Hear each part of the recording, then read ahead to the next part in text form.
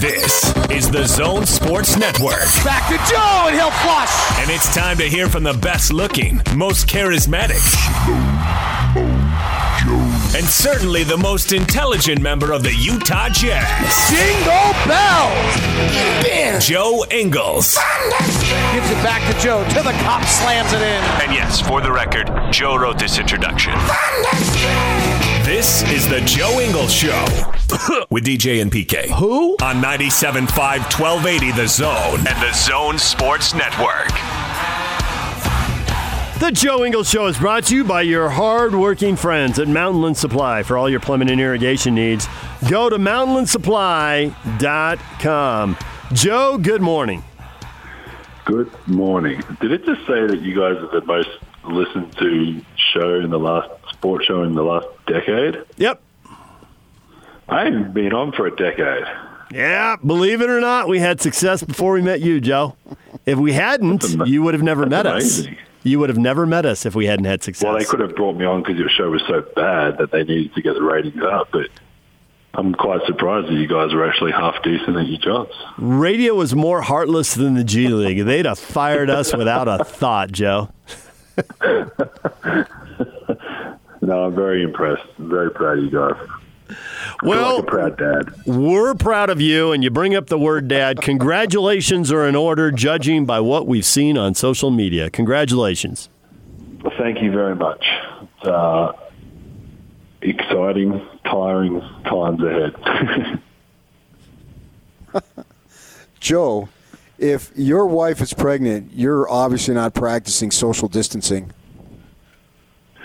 Well, it's funny because we obviously put it out there yesterday, and it was obviously you never publicly announce something until it's the right time. Obviously, with pregnancy is a big thing. So, if anyone out there, and lots of people try to do the math, and no one got it wrong, everyone had a little guess, and everyone trying to be funny thought they'd said, "Oh, quarantine baby, blah blah blah." If you do your maths and you know when you are actually allowed to announce, not allowed, when it's safe to announce a pregnancy, go do your maths and come back and have another shot at guessing, because everyone was wrong. So it was definitely pre-quarantine. That's my... Okay. Doing the math, actually, you'd come up with roughly Valentine's Day, because typically you wait through the first trimester, 3 months. So Valentine's Day, Joe. No, wrong again. Yeah. People also, that was the other guess. Other guess was the other. I'm not that romantic. That was the other guess was it was obviously pre-quarantine because of the timing, and everyone was saying All-Star break, which I don't even know when that is. Start February, which was also wrong. So you guys can keep guessing, but all you need to know is the baby's healthy, and obviously we were comfortable announcing. So whatever week you think that is, good luck to you guys. But it was not All-Star, and it was not quarantine. Okay, so my wife and I have 2 kids, and we have talked to people who have... Congratulations. Thank you. We have talked to people who have 3. And Yep. I have friends and relatives who are a little older, and they had kids first. And I had a friend of mine explain, and he ended up with 3 kids. And he said, the first one is life-changing because everything about your life, the timing of how everything works, when you are responsible for a young life, the timing of everything changes. He says the second one is not that big a difference. He said the third one, you're outnumbered. Now, have you been told that by friends? You're outnumbered. Your life is really going to change? Well, we kind of skipped the part of that because we went from 0 Twins. to 2. So we didn't really have like a first. Ours when, like you said, when you go from 0 to 1, the whole, like, obviously the kid comes first, or for us, the kids. And so for us, we've known nothing but having 2 kids. We've never known what it feels like to nurse one child, or to just be changing one child's bum, or like whatever you have to do, carrying one child. Whenever we went somewhere, we had a kid each. Like no matter where we went, we always had one each. And I have no doubt that 3 will will change things dramatically. But we're obviously pretty lucky with the kids we've got. Milla's really, really hoping that she's having a sister. She's fully aware of kind of what's going on, and we were pretty hesitant to tell her at the start when we first kind of found out, because we weren't sure if she'd go back to school, and if she went to school, she'd tell everyone, and Renee obviously wouldn't have been anywhere near the safe spot to kind of announce it or anything. Jacob's actually been really cool with him. He doesn't probably really realise that Renee's got a kid inside of her belly, but she's got a little bit of like a bump on her stomach, but he's gone up a few times and like kissed her stomach randomly and stuff like that. So he understands when we tell stuff to him. He just doesn't show the emotion or say the same things that Milla would. So we're pretty lucky that we'll have a bigger brother and sister for whatever we end up having, a boy or a girl. And 3 will be a lot harder than 2, I'm sure. It's always fascinated me about human behavior and how some people are more open than others. And you guys, you and your wife, certainly in our community, I don't know if it would have been in another community or if you would have stayed in Europe or stayed in Australia, whatever it might be. But in ours, you're very open about your... Yeah, it's interesting as to how come you are the way you are in terms of not totally being an open book, but you're sharing your life with the public. Why do you think that is? I think a big part of it was the stuff with Jacob. I think before we had the twins, you'd post everything every now and then, and for us especially, more for me, but when obviously Renee spent a lot of time overseas with me too, it's hard to stay in contact all the time with your family and your friends and stuff like that. And you obviously have to, I've got a group of guys that I talk to all the time, but apart from that, you don't really, I've got a lot of ex-teammates and friends back home, guys I went to school with, whatever it is, that I don't talk to every day, but they still want to follow your journey, and they reach out and say good game every now and then. And obviously for me, to kind of just put something out there or post something, it gives obviously not only, like you said, the Utah fans and then other fans around the world, but it gives our family and friends a pretty quick insight to, this is what they're doing. The kids look good, they're healthy, whatever, they look tired, whatever the situation is. And then I think it did change a little bit with Jacob's stuff, because it was, and we've talked about this, like the back and forth of whether we came public with it or not, or just dealt with it behind closed doors, was something we didn't take lightly. We went back and forth a lot about it, and we just kept coming back to the fact that if our story can help someone else, even if it's one person, and obviously with our reach and kind of sporting platform or whatever, we knew it was going to get out there and probably reach more people than that if we could help other people through that and through like a tough situation like that, then we were doing the right thing. And like I said, when we first put that story out a couple of years ago now, we were blown away with how many people responded, and like I said, we didn't do it for support of us. We know we can get through it. Like it's not easy, and we have just as many bad days as everyone else does. And we've had our ups and downs and everything else. But if we could help other people through it, it was going to be the right reason to do it, and we did it. And I guess Jacob's life and his story has helped us become, I guess, more public, like you said, to be able to be comfortable to share it, and his progression and his, like I said, his bad days and his good days. So, it's not easy. I think everyone's different. I think we've talked about it before, like I'm the only public NBA player that's come out with a kid on the spectrum, and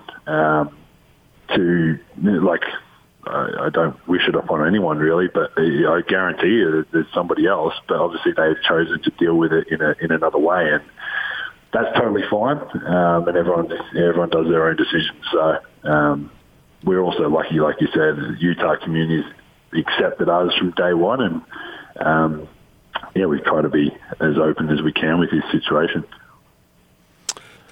So I thought I heard you say no when PK brought up Europe. Would you have been on a different country, a different continent? Would you have handled this differently?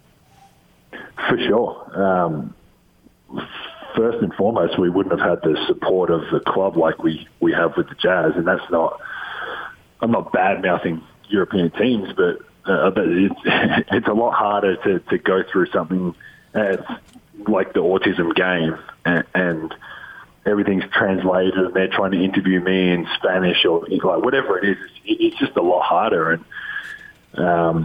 like I said, I played for some great clubs in Europe, and they were great looking after the players and whatever. But I just don't think it would have been the same. I think for ourselves, we would have announced it, and like I said, done it for the reasons of helping other people. But I don't think we would have had the support of the club like the Jazz and the Millers and Dennis and Steve Starks and Quinn and all these guys, the support that they've given us.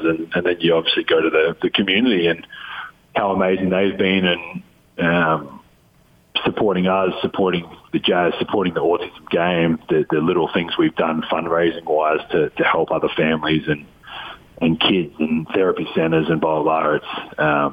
It's been pretty amazing. So if it was Australia, I think it would have been similar. Obviously, like I said, we're very lucky that we're a part of an organisation like this that wants to help their players in their own individual kind of passions. Are you taking advantage of this opportunity to get into the practice site? I haven't been in, no. What? I don't think you made that decision lightly. What went into it? Yeah, a lot. Obviously, the secret of Renee being pregnant is a big part of it, and it's funny because I've done interviews and people have asked me about going into the facility because they opened a couple of days ago, and obviously I haven't been able to say about Renee. Quinn and the Jazz knew, a couple of the people there knew because of obviously they were asking us and whether we wanted to go in or not. And like I said, from day one of this happening, that OKC game, for me, the first priority is my family and Jacob's immune system and what could happen potentially to him. And now obviously with Renee being very early on in a pregnancy, to risk that and to risk Jacob and obviously Miller as well, to me it's not worth it. I've got a gym, I've got everything I can do. Obviously basketball-wise is a bit more difficult, but I think as we go along and find out more information and keep learning about this whole thing, I think it'll make a decision easier, but there's no way I'm willing to risk my children and Renee and all that to go and shoot a basketball. So they've made measures obviously to go in there and all that pretty dramatic in terms of it's a full on process. I went through the process to see what it was like, and it's pretty in depth. So I think come the right time, I'll obviously go in there and start getting ready. But I think we need a bit more information on whether we're going to play or not, and then I think my decision will be made after that because it's hard. I'm like I said, from day one of OKC, my priority was the kids and Renee, and I'm not willing to risk that to go and shoot a basketball. So my family comes way before that. What's the time frame for an NBA player who goes inactive like you guys have been to get out of basketball shape? How quick does that occur? To get out of shape completely is really hard. Obviously, we can lift and ride and run. I'm lucky, like I said, we got a full gym and treadmill, bike, weights, squat rack, bars. We've got everything here, so I can. In terms of that fitness, I don't think I would have lost much at all. In terms of basketball fitness, probably majority of it in terms of the quick sprints and the stuff like that. We can do intervals on the treadmill for a 10-second sprint or a 30-second sprint or whatever it is. But there's nothing like the basketball side. So I think, I've never probably had this much time. I don't think anyone would have really had this much time away from the game. But over a couple-week period of playing and getting back in there, I think you can get it back. Especially guys like I've played since I was 5 years old. Like you don't completely lose it. So if you didn't ride a bike for 8 weeks, you wouldn't just completely forget how to ride the bike.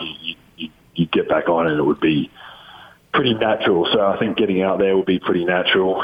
And then you build that fitness up over a couple of weeks. I think for us, I don't know what they would do, but anywhere from like 2 to 4 weeks, individual stuff and team stuff, I think you can be pretty ready to play again. And that's obviously speaking from no experience or no professional opinion, because I don't study that stuff and I'm not a coach. I'm not a strength coach or a fitness coach. But yeah, I think anywhere from kind of 2 to 4 weeks, you could definitely make it work.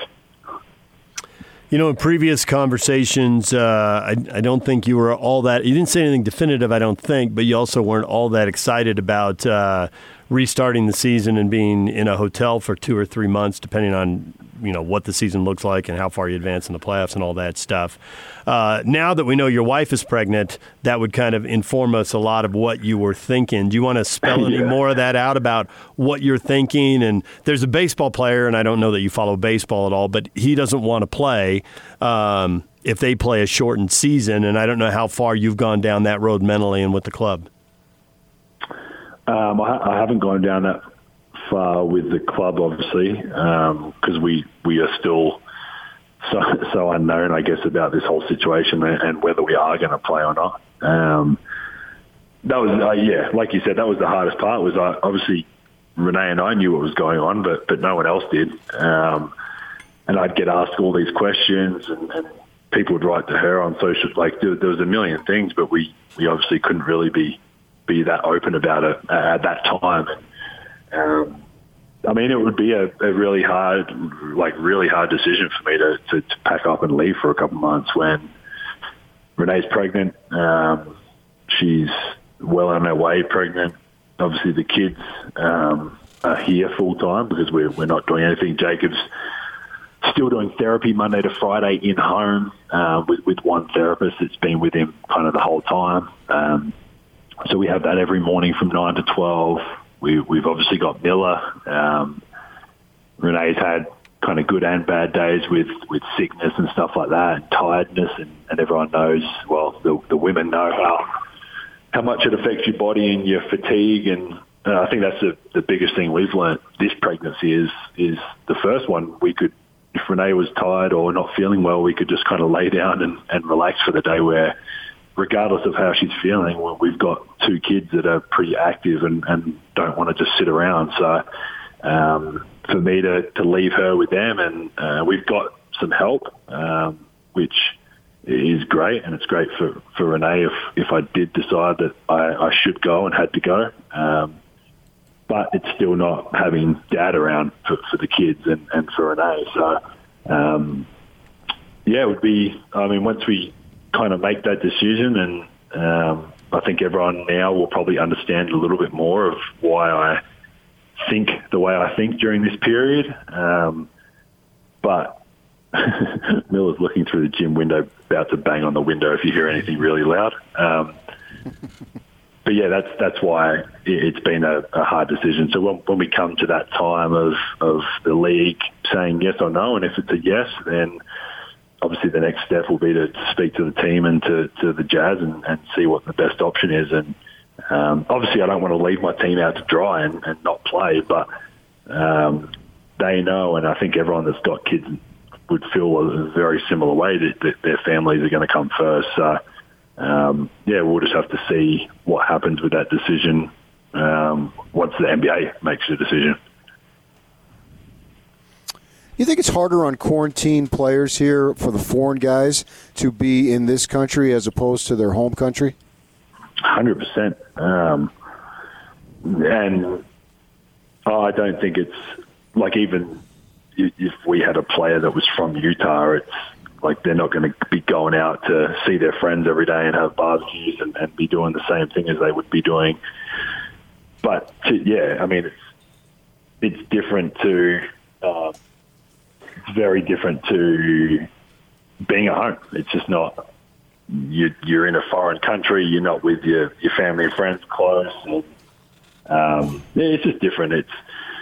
We made the decision to stay regardless. We'd thought about going home, but obviously we'd made the decision to stay because Australia's going into winter. The weather's a lot better here and stuff as well. And the kids with Jacob's therapy and stuff like that, it wasn't the right decision to go home. So, I imagine like Bojan's probably sitting here thinking, why the hell is he here? Why isn't he in Croatia with his family or friends and being close to people? But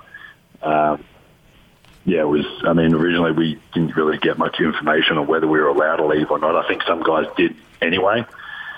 But yeah, it's not. It's just it's just a weird situation for everybody. I think like you guys and regular people from Utah, people from it's just a very different situation for everyone that we're all kind of learning as we go. Well, Joe, we appreciate a few minutes as always. Congratulations on kid number 3. And are you going to name the kid David or Patrick if it's a boy? I will 100% promise you that we do not call any of those names. Okay, what about? We've got a fair idea of a boy's name already. We got no idea if it's a girl. So we are a couple that likes to find out that information. We don't want to be sitting, especially in quarantine, and trying to think of I'll go crazy trying to think of 2 different names for the whole 9 months or whatever. So we'll find out when the time's right, and I'm sure we'll let everyone know, and we'll not take any suggestions of names, so don't worry about sending them through. Okay, well, if you name the kid Dennis, we're going to assume you're just sucking up for another contract. Oh. That's probably the funniest thing you've ever said. We'll put it on the list. It's a short list, but it's on the list. That's why you're sports show of the decade. There it is. All right. Thanks, Joe. Thanks, guys. All right.